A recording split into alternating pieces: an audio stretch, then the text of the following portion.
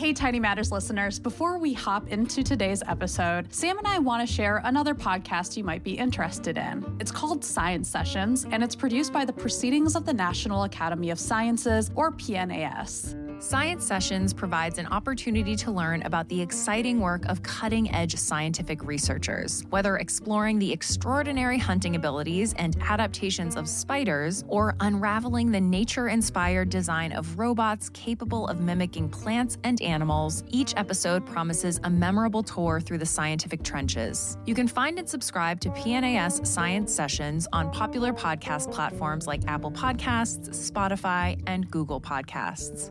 Okay, on to the show.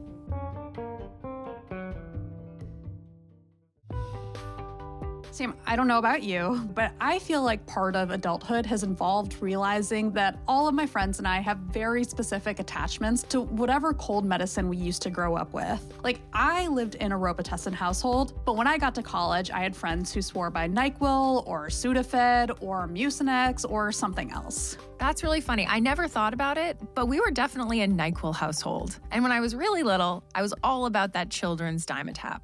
And there's a good chance that your preferred cold medicine contains a decongestant called phenylephrine. In fact, in 2022, at least 250 products containing phenylephrine were sold in the US, and they brought in around $1.8 billion in sales. But in September of this year, an advisory panel for the Food and Drug Administration released a report that said oral phenylephrine, this incredibly popular ingredient, was no better than a placebo.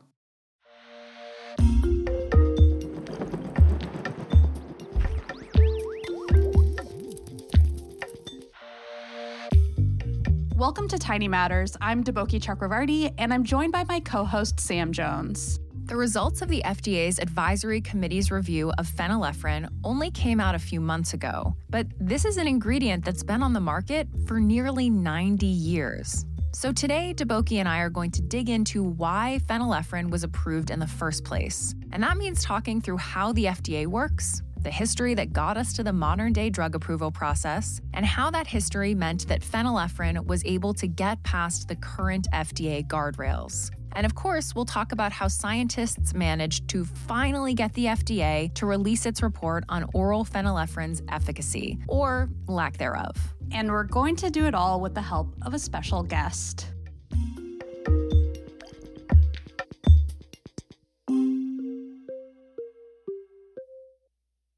I am Dev Chakravarti. I am a professor in the City University of New York, York College, Department of Chemistry. I'm also the director of the York College FDA Partnership. For those of you listening closely, you might notice that our guest's name sounds a lot like my name, and that's because he's my dad.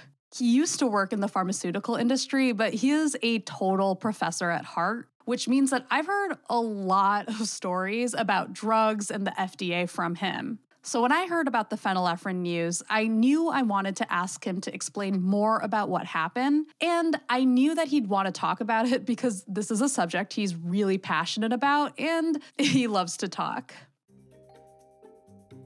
So what does it take for a drug to become an FDA-approved drug? Over the past few years, the process has been in the news quite a bit thanks to COVID and the public wanting to know that the vaccines and drugs being released were both safe and effective. But COVID was also a unique situation where, although the necessary precautions were taken, things needed to move more quickly than they typically do to combat a rapidly spreading, highly contagious virus. So today we're going to talk more broadly about how drug approvals usually work. Just know that there are sometimes circumstances that would lead to variations on this. Before a drug even gets to the point where it can be evaluated by the FDA, there's a lot of preclinical work in lab models like mice that has to happen to demonstrate why the company behind the drug wants to further test it. And when that's done, the company will submit an application to the FDA describing how they plan to go about doing clinical trials in humans. Overall, clinical trials come in 4 phases. So phase 1 basically looks with a small group of people, safety and dosage of the drug, and that's usually conducted in healthy volunteers. The goal is to determine what the drug's most frequent side effects are and if it is safe or not, basically. And typically it will use 20 to 100 people, and it takes 1 to 2 years to do that. Once everything looks good at the end of phase 1, it goes to phase 2. They look for efficacy and safety. Previously, it was only safety. So the main question in phase 2 is, does the drug work as a drug? It might be safe, but does it work? So typically, phase 2 with drugs go with 100 to 300 people, and it takes, again, 1 to 2 years. And if that is all successful, there's a discussion with the FDA, and it goes to phase 3, efficacy and safety with side effects. And this time typically involving 1,000 to 3,000 people. There might be more different study groups defined at this point to look into different genetic backgrounds. And this one takes a little longer, about 2 to 3 years. If everything goes well in a phase 3 clinical trial, the company can then move on to what's known as the New Drug Application, or NDA, not to be confused with a non-disclosure agreement. If the NDA gets approved, they can start marketing the drug in the U.S. To sell outside the U.S., companies have to work within those countries' laws. But wait, we said there were 4 phases of clinical trials. So how are companies selling the drug after only 3?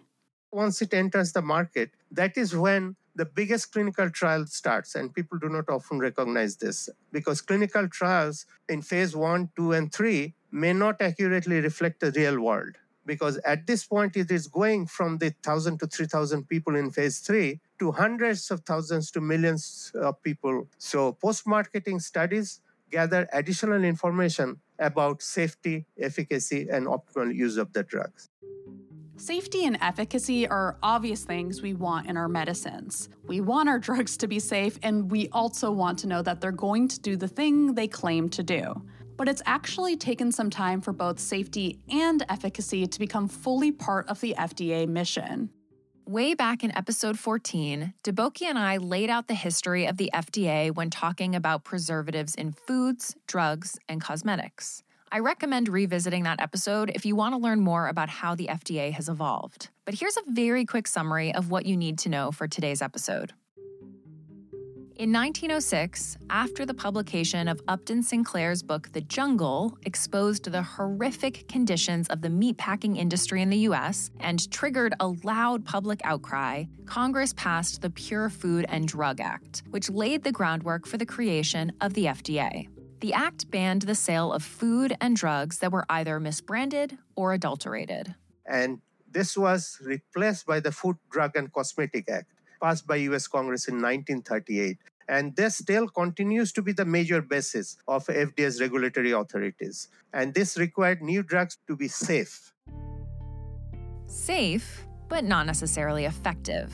That just wasn't in the purview at the time. But over the next few decades, Congress began to add more regulations. In 1951, the Durham-Humphrey Amendment created a delineation between prescription drugs and over-the-counter drugs, which are also sometimes called OTC drugs. But the requirement that drugs be proven effective didn't come until the 1960s, when a famous case related to drug safety provided support for major reforms in how the government approached regulating the pharmaceutical industry. In 1960, a woman named Frances Oldham Kelsey began working at the FDA as a medical officer, reviewing applications for new drugs. And one of her first application reviews was for a drug that was already being used in a number of countries around the world.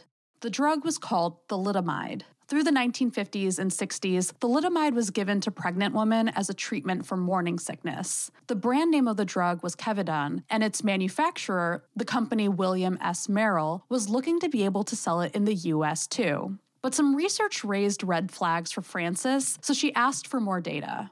In one published report, there was a footnote that some patients had some sort of loss of sensation or something in their toes or something. And she didn't like this. And based on that, she wanted more data to be generated. Dr. Frances Oldham Kelsey took a very bold stance against inadequate testing and corporate pressure. Corporate pressure was enormously on her. Merrill continued to send data about thalidomide, and Frances continued to find it lacking. But within a year, researchers in other countries began to identify clusters of severe birth defects that were linked to the drug. Thankfully, thalidomide was never approved in the U.S. Frances's work ended up not just sparing countless people the pain of thalidomide side effects, It also ended up providing support for a new set of amendments in 1962 called the Kefauver-Harris Amendments that expanded the FDA's powers. They could now demand that a drug not just be proven safe, but also effective. These amendments would end up forming the foundation for the phased clinical trial system that we know today. So the FDA was tasked with proving drugs are safe in 1938, then tasked with proving drugs are safe and effective in 1962. But what about all the drugs between 1938 and 1962? Here's where we get to our cold medicines.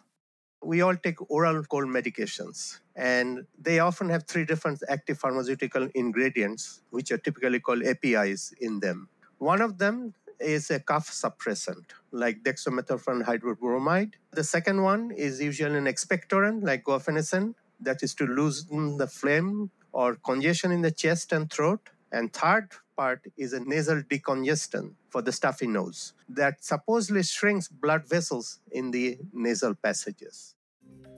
There are 2 nasal decongestants that you can get without a prescription, phenylephrine and pseudoephedrine. But in the 2000s, pseudoephedrine was moved behind the counter due to concerns about its use to make methamphetamine. You could still get the drug without a prescription, but you would have to show an ID and ask a pharmacist to get it for you. And for drug manufacturers, that wasn't great. I can't speak for all customers, but I will totally make decisions based on minor inconveniences like being able to pick something from a shelf versus having to ask someone to get it for me. Totally. And so phenylephrine became a more popular ingredient. Plus, it had been around for a while. It was patented in 1933 and used in drugs starting in 1938. If it's been around that long and even got past the Kefauver-Harris Amendment in 1962, it has to be pretty reliable, right? Well, sort of. With the passage of the Kefauver-Harris Amendment, the FDA suddenly had a whole lot of drugs on their hands that they had already deemed safe, but not necessarily effective. So to deal with that challenge, the FDA came up with a process still used today called OTC drug monographs. OTC drug monographs are a kind of recipe books. They cover acceptable ingredients, doses, formulations, labeling, testing. The products conforming to a monogram may be marketed without FDA approval, as long as you follow the cookbook, while those that do not must undergo separate review and approval through the new drug process. The monographs cover the use of the drug, the dosage, how you're administering it, and a number of other requirements. As Deb said, monographs are like a cookbook, and as long as you stick to a recipe that's FDA approved, you're good. You don't need to go through the NDA process. The goal for an over-the-counter or OTC drug is to achieve what's called GRACE status. That's GRASE, which stands for Generally Recognized as Safe and Effective. And remember that the FDA is not just focused on drugs. So GRACE ingredients are found in all sorts of products that we use every day, like salicylic acid in skincare or titanium dioxide in sunscreen. So in 1972, FDA established the OTC drug review process to evaluate the safety, effectiveness of hundreds and thousands of OTC drug products that were on the market at that time. At that time, dating back to early 70s, both the compounds phenylephrine and pseudoephedrine were evaluated under the OTC drug review. Now, FDA is very aware that this GRASE status for OTC monograph ingredients relies in many of these instances on data which was generated 30 to 50 years ago, and that were not derived from what are currently considered state-of-the-art clinical studies. So today's standards are obviously a lot different than what was 30 to 50 years ago.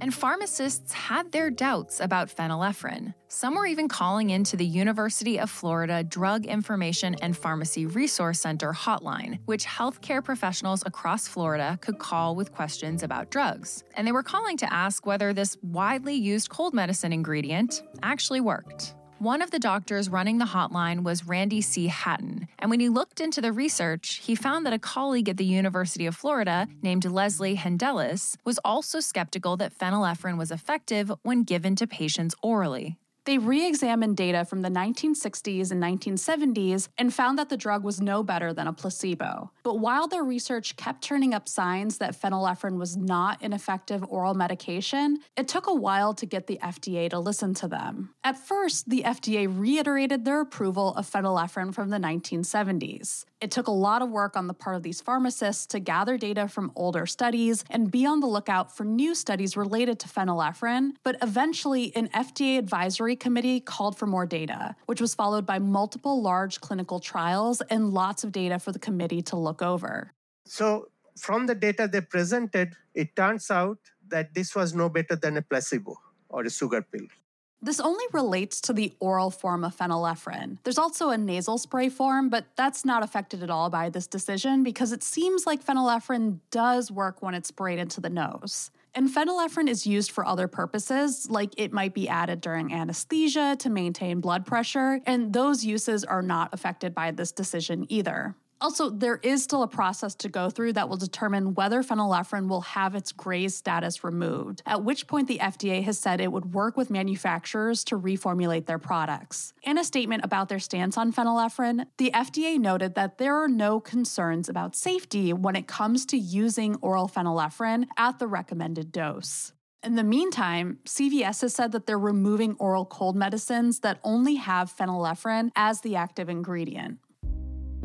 So this was a case of efficacy, but what about the other thing that we definitely need from our drugs? Safety. Deb told us that when drugs that have been approved are later found unsafe, they will often end up being reintroduced with additional warnings or restrictions added. And generally, the safety issue that he's seen most frequently tends to be liver toxicity, which can be very dangerous. He also told us about a drug called rofecoxib, which was sold by Merck as Vioxx. The drug was approved in 1999 and then recalled 5 years later. It's a non-steroidal anti-inflammatory drug, NSAID. Normal NSAIDs we use are aspirin, Advil, but NSAIDs generally work with both forms of this enzyme called cyclooxygenase 1 and 2. Cyclooxygenase enzymes 1 and 2 are also known as COX-1 and COX-2, and they're involved in inflammation. So some common NSAIDs, like ibuprofen, work by targeting both of these enzymes. But COX-1 enzymes are also involved in protecting your stomach lining and intestinal tract from the acids in your digestive system. So sometimes people experience ulcers and stomach pain when they take NSAIDs, which is why some doctors may recommend taking NSAIDs with food. So the idea behind Vioxx was to specifically target COX-2 enzymes, alleviating the risks associated with COX-1 enzymes and reducing gastrointestinal side effects. However, there were concerns that the drug caused heart problems. And these heart problems showed up in safety studies. But Merck obscured the data when submitting results to the New England Journal of Medicine, even excluding some of the heart attacks that had occurred in one of their trials. When they released Vioxx to the market, Merck made an annual revenue of $2.5 billion from the drug. But as researchers continued studying the drug, they found a significant number of heart attacks. Merck eventually recalled the drug and paid $4.85 billion into a settlement fund to deal with lawsuits relating to Vioxx. There are different estimates for how many people died because of the drug, but the lower end is still baffling at somewhere around 38,000 people.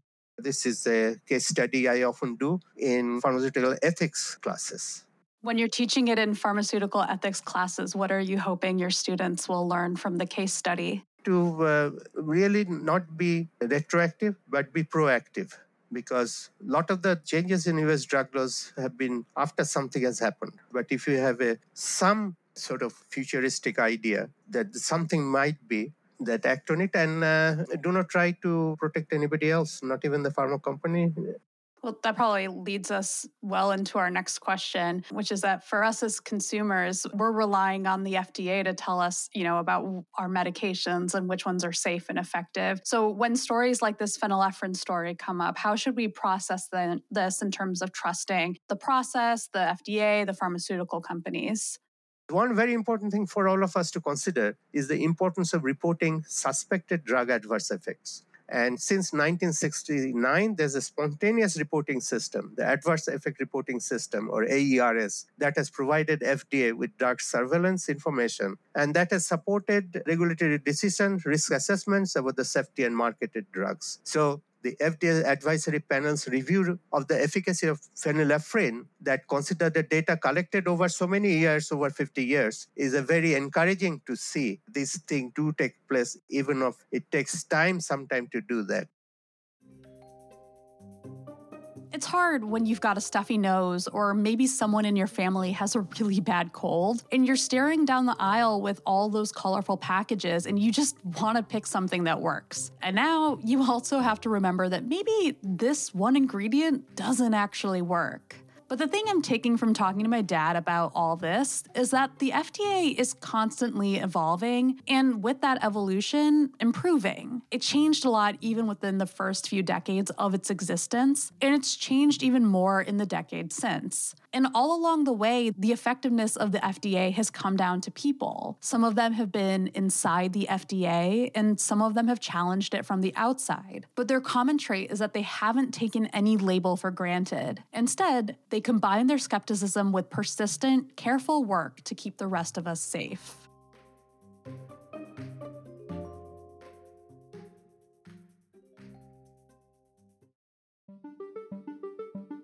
Let's tiny show and tell. Yeah, I will go first for this tiny show and tell. And this is one of those tiny show and tells where the article is actually very, very related to what we talked about in this episode. And this is a recent article I found in The Atlantic called Everything I Thought I Knew About Nasal Congestion is Wrong. It's by Sarah Zhang. And this article is about the idea that our nose is not just one nose, it's actually two noses. So if you look inside the nose, each nostril goes to its own nasal cavity, and those cavities are kind of like two distinct organs that don't directly connect to each other, which I guess makes sense. I just didn't really think of it that way. I just kind of assumed that somehow they very directly connect. And so this is not just me having an inaccurate picture of our nose. It means that also the way our nose works is very connected to the fact that there are two distinct cavities going on. And it's really dynamic as well. The tissue in our nose swells up with blood. And so when we get a stuffy nose, it might feel like it's because there's mucus back there. And that's kind of part of what's going on. But a lot of what's going on is the swelling of that tissue with blood. And so that's why even when you blow your nose or you sneeze, you can't completely get rid of that stuffy feeling because all of that is actually tissue. It's not just that mucus that's there. And so that's why decongestants theoretically phenylephrine, the way it was supposed to work, it's supposed to shrink those blood vessels in the nose and ease up on that swelling. But the additional step to this that was super fascinating to me is that there is a cycle going on. So there's a swelling and unswelling in that tissue that's regularly happening. It's not just about being sick, and it cycles between both sides. So one side will open up and the other side will get partially congested. And this is somehow controlled by receptors under the arm, which is something that people have looked at as a way to be able to kind of control the nasal cycle. So I don't know quite how that works, but it's just a really interesting thing there. Also, then the question is why is our nose set up this way? We're not the only animals that have this. Cats and dogs have it too. So we don't know exactly what the purpose is, but there's one hypothesis is that it's actually a way to protect us from pathogens. So one thing that people notice is that as the tissue swelling goes down on one side of the nose, there's plasma full of antibodies that will then go into the inner lining. And so this might be kind of a refresh of that antibody-filled plasma into one side of your nose. It also might be a way to regulate the temperature in different sides of your nose. So as one side gets more congested, it also will get warmer, and that will make it less hospitable to viruses. So I just thought that was really interesting because I did not realize, I think of the nose as sort of complicated because there's olfaction going on and stuff, but breathing I'm kind of take for granted. Yeah, it is really interesting and complicated. And it's funny because I studied the olfactory system, but through thinking about smell. Yeah. And so I never thought about congestion, what's actually happening in the nose. That's so interesting. Yeah, the nose is cool. I've been watching a lot of Botched recently, and so I've been learning a lot about how important people's noses are. Again, it makes sense. I know that my nose is important for breathing, but it is kind of, in the horrific way that like having terrible surgery that's gone wrong on you, like it is sort of interesting to understand how important having like both of these nasal cavities is to our breathing. For my tiny show and tell, I'm going to tell you about this cool new device that researchers have developed. It looks like a very standard vitamin capsule or medicine capsule, and it actually can safely monitor vital signs like breathing and heart rate from inside the person who ingests it. So this pill detects heart rate and respiratory rate. Both are measured using this thing called an accelerometer that will actually measure distinct vibrations in the gastrointestinal tract. So, for example, to measure heart rate, it's looking for these really small, short movements. The idea behind the development of this tool was actually to provide accessible care for people who are at risk of opioid overdose and for people with conditions like sleep apnea that could cause them to stop breathing. So the effectiveness of the pill to detect opioid overdose specifically, it was actually tested in pigs who were given fentanyl and then had the overdose reversed with naloxone, aka Narcan. And, part of, I think, what appealed to me about this new potential piece of tech is that it relates back to the episode that we did last week on the opioid crisis. And then in humans, the pill was tested in people with sleep apnea. So, although people with sleep apnea can also stop breathing involuntarily, it does seem like the ultimate goal of this is to really help people who are at risk of opioid overdose, because actually in 2022, it's estimated that over 109,000 people died of an opioid overdose just in the United States, which is very scary. And so I thought this was really cool. These are early days. So the researchers are now actively working on modifications for the device to stick around longer. So like I said, it's ingested. So within a few days, it is naturally excreted. So eventually they'd like to modify it to stick around for longer, but also to release Narcan or another opioid reversal drug once the overdose symptoms are detected, which I thought was cool. And all I could think, when I was reading about this was that I want to know what people in the harm reduction space, like Hansel Tooks, who we talked with for the last episode, what they think of this kind of thing. Would someone who is an opioid user be interested in, having one of these devices? Would this be something that people would actually use, right? Because technology is interesting, but if people actually wouldn't use it, then what's the point? Yeah, totally. I'm so curious about what the implementation would look like if they continue pursuing this and it continues working well. Did they talk about other potential applications, or is this their primary focus? Yeah, so primary focus would be overdose or preventing overdose deaths. And then it seems like the secondary focus is sleep apnea. So people who involuntarily stop breathing while they're sleeping, which a lot of people don't even know they have. Right. So that's so interesting. Thanks for tuning in to this week's episode of Tiny Matters, a production of the American Chemical Society. This week's script was written by me and was edited by Michael David and by Sam Jones, who is also our executive producer. It was fact-checked by Michelle Boucher. Also, my mom, Bulbul Chakravarti, helped with this episode. She's a professor as well and teaches about the history of the FDA, but alas, she did not want to be interviewed for the podcast. The Tiny Matters theme and episode sound design are by Michael Simonelli and the Charts and Leisure team. Thanks so much to Deboki's dad, Deb Chakravarti, for joining us. If you have thoughts, questions, ideas about future Tiny Matters episodes, please send us an email at tinymatters@acs.org. And we have really cool coffee mugs that are available as well if you want to support us. So I will put a link to those in the episode description. You can find me on social at SamJScience. And you can find me at Okie Dokie Bokie. See you next time.